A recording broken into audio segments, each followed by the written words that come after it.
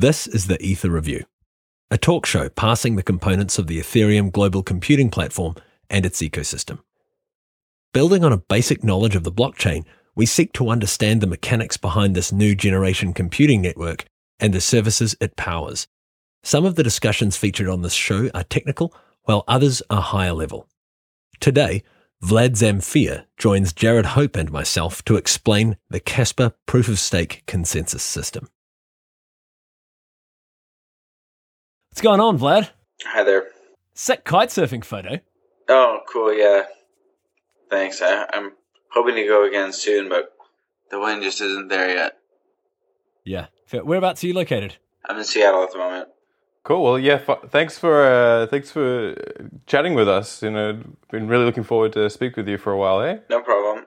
How'd you get involved with Ethereum? I met Vitalik at the Toronto Bitcoin meetup and got interested in Ethereum. Although I had heard about it before on the internet, and then it was like a Bitcoin Expo 2014 in April. Me and Ethan wrote at the hackathon, made an Ethereum application. Was that Crypto Schwartz? That's Crypto Schwartz, yeah. Yeah. How's that going? Is it still active? I mean, it's something that we're still thinking about, but basically we need to wait for the lower levels of the stack to mature a bit, and so we're both working at the low level. Right. And then I basically volunteered for Ethereum for like 7 months or something, and then Vitalik offered me a job in December, and so I've been like working for Ethereum on a like consulting basis on like various research problems. What are your thoughts on reputation at the moment? Because you've got the sort of Eigentrust sort of approach and more of an insurance-based approach that I've seen. There's just a long list. I've worked on reputation, incentivized file sharing, blockchain scaling, proof of stake, ASIC hard proof of work. I've done basically a large breadth of research, not a huge amount of depth in any particular area except for proof of stake, where I have a lot of depth. And, okay, so do you have any, since you're consulting then, it sounds like, do you have any other projects that you're working on? Yeah, I would break reputation systems up into basically two axes. As to whether it uses public or private information, and as to whether the reputation is objective or subjective or relative. So some reputation systems assign, for every pair of members, a reputation from A to B, right? That A assigns B. So that's like a relative or subjective reputation system. Some reputation systems give everyone like a number. So that's like a objective reputation system. And then reputation systems could rely on information that's public, i.e. like, entries in the blockchain or something, or information that's also private. So there's like 4 quadrants, and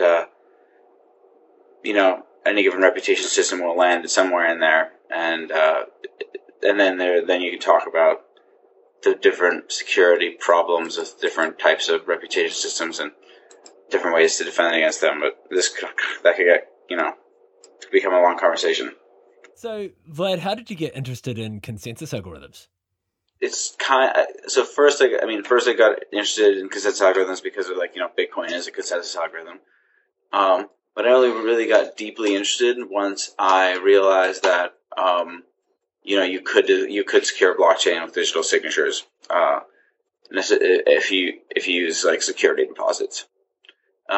Anyways, which is still getting to the proof of stake thing, and then you need to start thinking about the problem of consensus in a lot of detail, and so I just ended up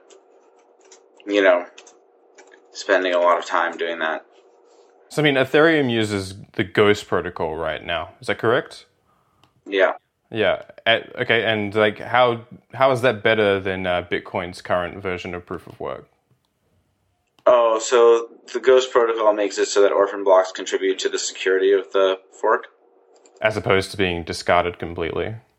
That's right. Yeah. And so that lets you have faster block times without compromising on security. Vlad, how does the Ghost protocol work in terms of a high overview?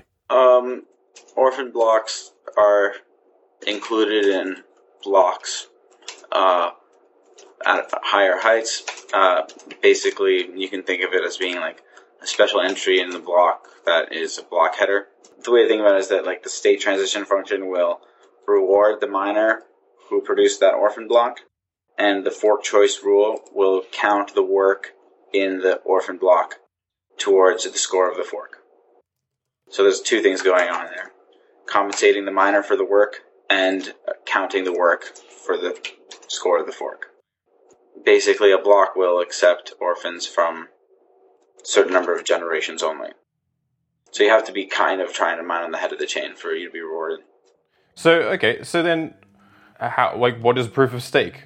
Cool. Yeah. So this is going to be a lot of fun, I guess. Oh yeah. So what I've done is so Casper is a proof of stake protocol which is security deposit based. That means that like security comes from the fact that security deposits will be forfeit partially or entirely due to Byzantine or poor performance behavior. And so basically the protocol, it defines what happens to the validator's security deposits and different outcomes, and it like distributes transaction fees to them. And basically Casper is called Casper because it's an adaptation of Ghost, which is this protocol of proof of work, to proof of stake. So basically we're going to have like a similar thing where orphan blocks are captured, and incentives are a function of what happened on in the orphan stuff. And so you said it's an adaptation of Ghost. How is it an adaptation? Is there still some hashing involved, or? No, there's no like proof of work. It's just the idea that orphan blocks, and we have this other structure called validation, which is like a signature on a block, which basically like places a bet, which ends up being a portion of the validator's security deposit on whether or not a block is going to end up being finalized. Okay. Basically, there's like blocks and this validation information that get included in blocks in order to determine payouts and the scores of forks. It's quite technically detailed right there. Like if you're a layman and if you're speaking to just a layman and wanted to give them the benefits of proof of stake over proof of work, like how is proof of stake better than proof of work? Sure. So firstly, let's do the layman thing for the Ghost. Ghost basically means that you get faster blocks without compromising on security. Okay. So you get higher transactions per second. Not necessarily. You just get lower latency. Right. And the security of your transaction will ramp up faster. The way that I would describe it is that proof of work makes producing any block expensive, but if you put it in the right place, you're rewarded. And so it makes consensus hard, but right. It rewards the good consensus.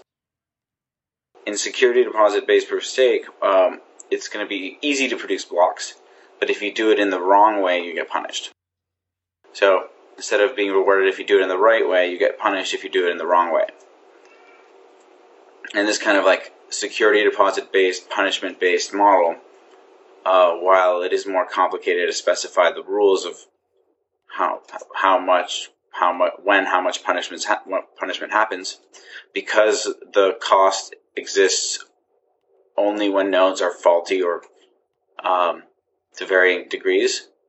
The security model is more reactive, so it's cheap it's like the cost of securing the consensus is low, except for when there's an attack, in which case the attacker has to spend a lot of money. Right. Okay.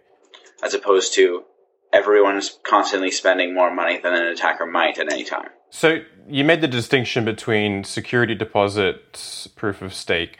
Are there other variations on that seem like good candidates? Variations of security deposit proof of proof of stake in general, and I guess security deposit. Oh, there's basically there's this thing called the nothing at stake problem that you've probably heard of. Yeah.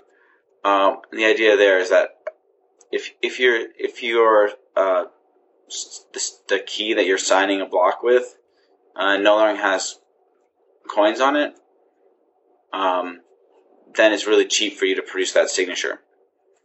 Security deposits basically lock down coins to a key so that for a time any signature that comes from that key is economically meaningful in as far as the signature being incorrect would mean the forfeiture of that deposit. Right.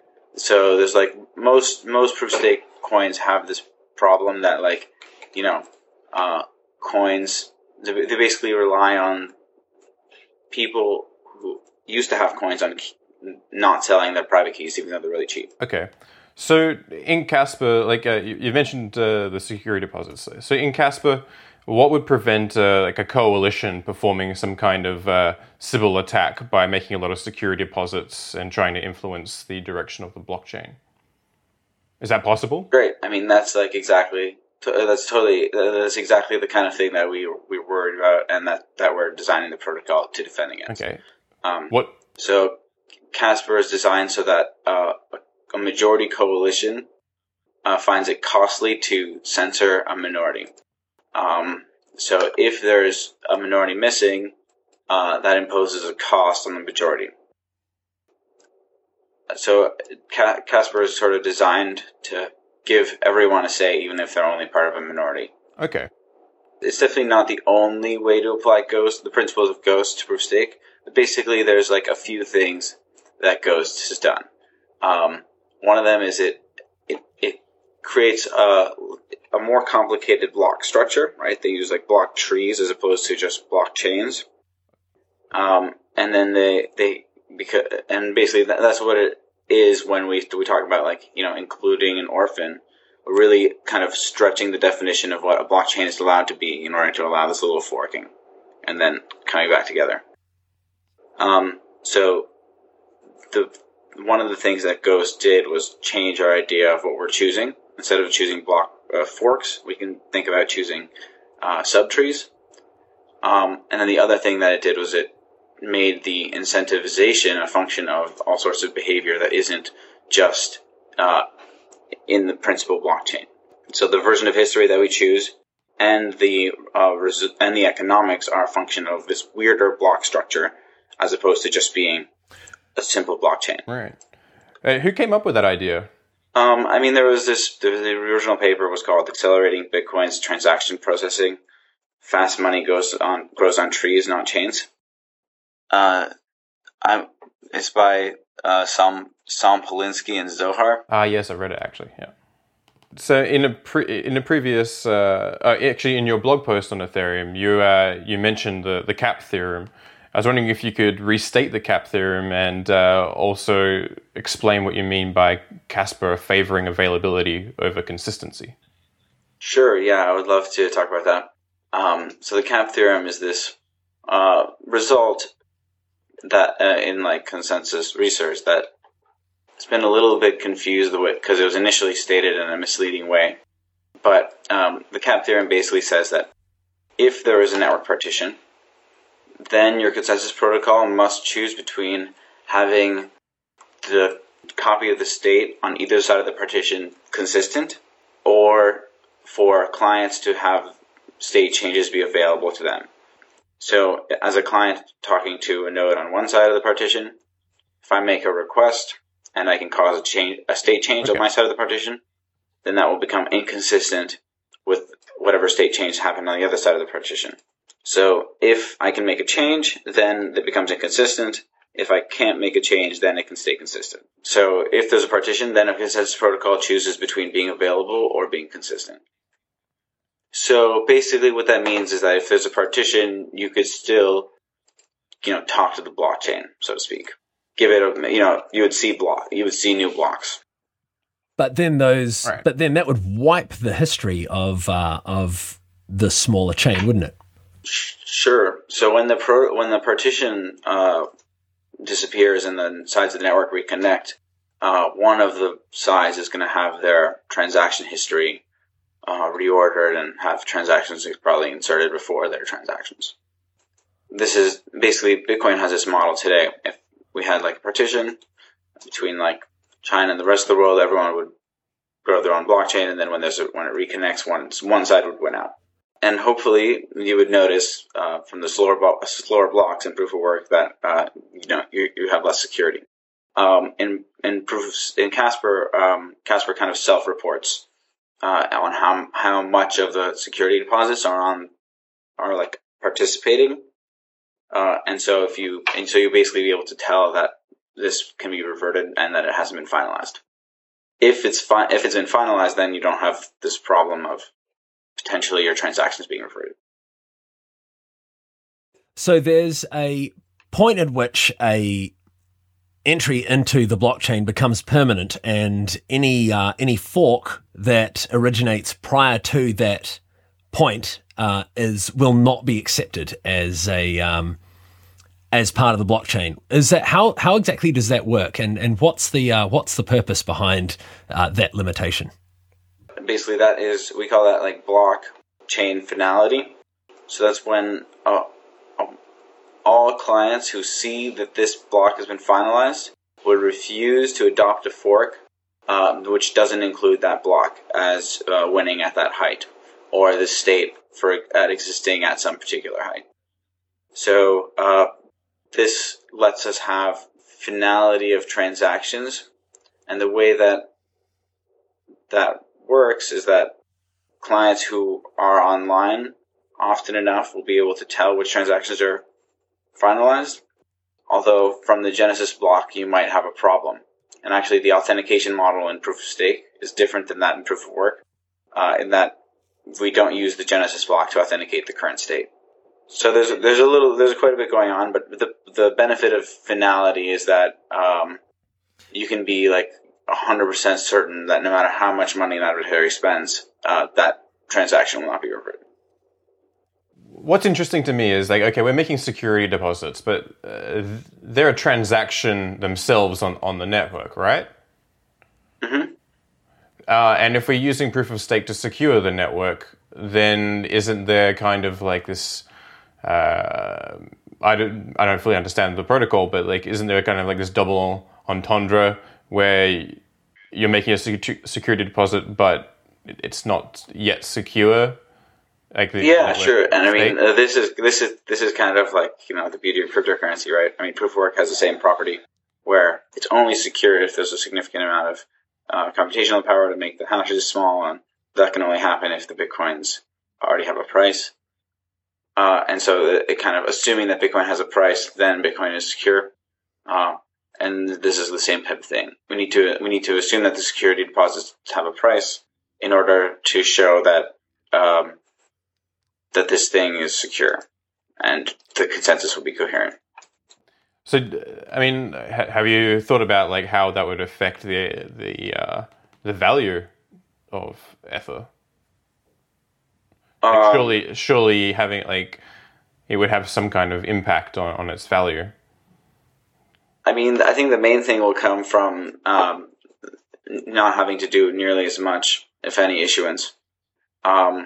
Having security deposits does mean that a bunch of Ether will be tied up in security deposits, but I don't imagine it will be like that much of the Ether. So I guess I'm actually pretty optimistic about what it would do, basically because I think that proof of work is, entirely too expensive. Right. And it has to be basically paid for by issuance at the moment. Otherwise, it's just not secure. So proof of stake is going to be potentially cheaper. It's going to give us much less latency. Transaction finality. Yes, transaction finality. Fantastic. What we want is to have incentives such that everyone is most profitable if everyone is included. So if you think about like proof of work, for example, and you actually do the analysis, it turns out that, say, if 80% of the mining power got together and censored 20% of the mining power, they would, after the difficulty adjustment, get a 25% raise. So there's like the most profitable coalition actually has 51% in it, because they could censor everyone and double their profit, and then also do double spends. Basically, what we want is to have the majority coalition, the grand coalition, which is a coalition with everyone involved, to be the one that's most profitable. And so one of the things that we do is we pay transaction fees proportion to people's bonds, not in proportion to how many of them are around. And we also will pay them less if fewer people are around. So that way, there's like no incentive to like try to DOS other validators offline. If you're a validator, you really want everyone to be available and online. And as a majority, that makes it expensive for you to censor the minority. You mentioned that it comes with its own set of problems, and a miner would have a different kind of skill set. Could you elaborate a bit more on what that potential skill set would be?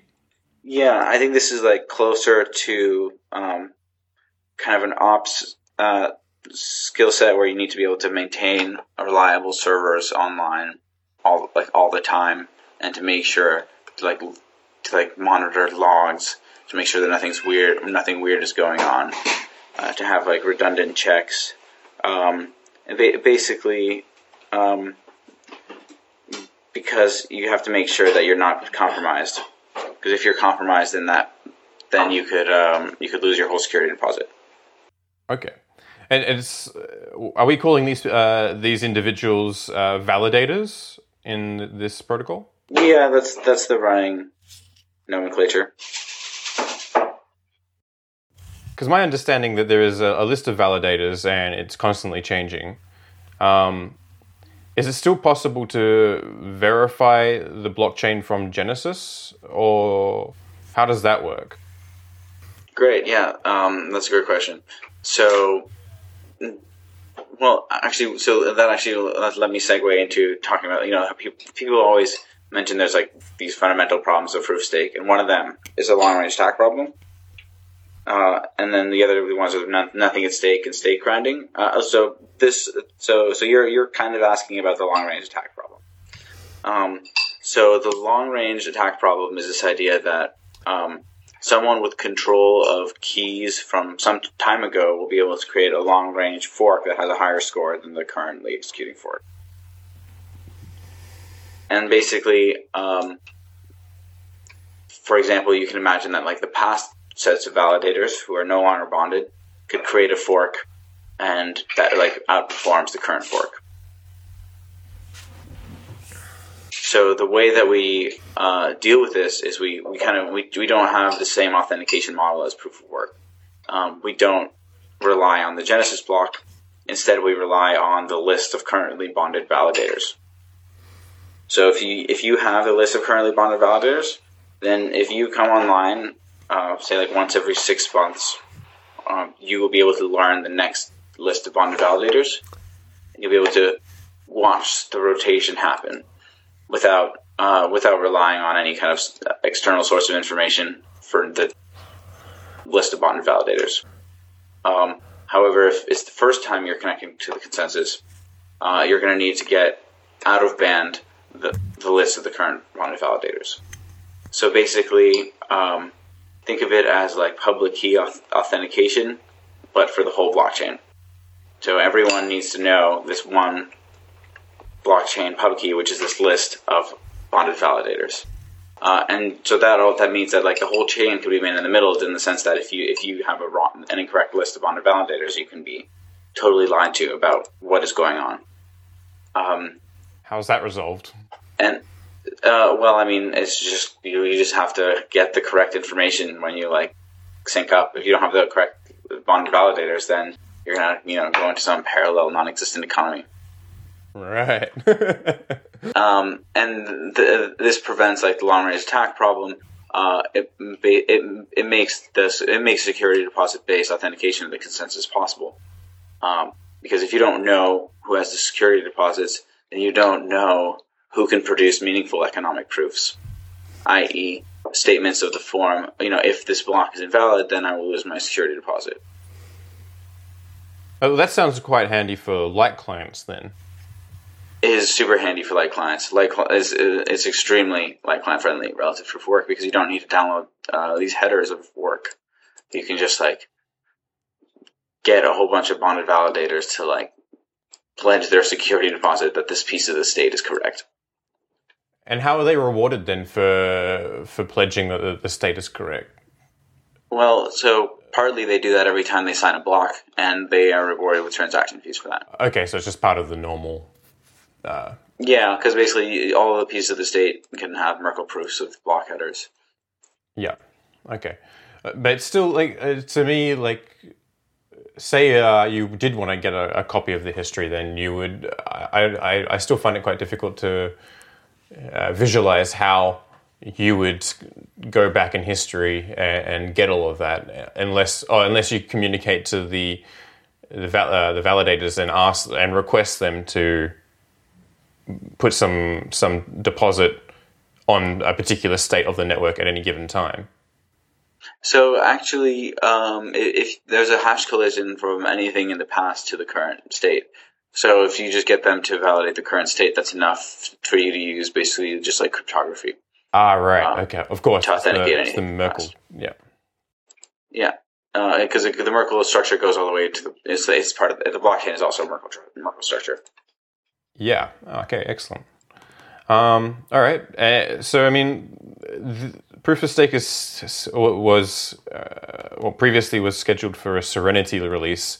Do you think that's still realistic? Yeah, I mean the date of the Serenity release is unknown, but it is going to be part of the Serenity release. So when it's out, it's out. Yeah. So the two other things that we haven't talked about too much is the nothing at stake and stake grinding problems. What are they? So the nothing at stake problem again is this idea that signatures are cheap to produce and doesn't cost you anything. And the way we address that is by having security deposits and doing our best to make sure that if you sign two blocks, for example, at the same height, then you lose your security deposit. So there is something at stake, and you have to place that thing at stake in order to produce blocks in the first place. And then the stake grinding attack has to do with trying many different blocks in order to influence some kind of entropy source that determines who produces future blocks. There's been a lot of work in the proof of stake space to deal with that problem. And basically there's two ways to deal with it. One of them, which is the one that everyone's focused on, is to make a entropy generator that requires a very large majority in order to game. And that works to an extent. And then there's this other class of solutions which I prefer if you can make it work, which is not rely on entropy at all. And how do you do that? By just having a round robin order of who produces blocks, and not have it be the result of an election. And the nice thing about that is that the protocol gets to observe if people are being skipped much more directly, and then it can punish everyone for censorship if there's blocks that are being skipped. Cool. And what was the other problem? Or that was the long range attack problem, which we kind of talked about, because you need to authenticate against current information. So the Genesis block won't do. I mean, you can't authenticate against something from years ago in this security deposit based proof of stake world, because the people with deposits rotate over time, and you can only trust signatures from people who currently have deposits. So have you thought much about what the future will look like in 10, maybe even 20 years' times? Do you think blockchains go mainstream? I think that basically what we need to do is make a blockchain that's really easy to use and scalable, and hopefully with as many privacy tools as possible. So there's a lot of work to do, and basically blockchain scaling is really important. We're not going to really go mainstream without blockchain scaling. Thanks, Vlad. Also, a big thank you to Rob from the Bitcoin Game. Show notes, credits, and links can be found on Twitter @EtherReview. Feel free to direct any feedback or follow-up questions through that platform. For formal communications, contact @etherreview.com. blockchain.info.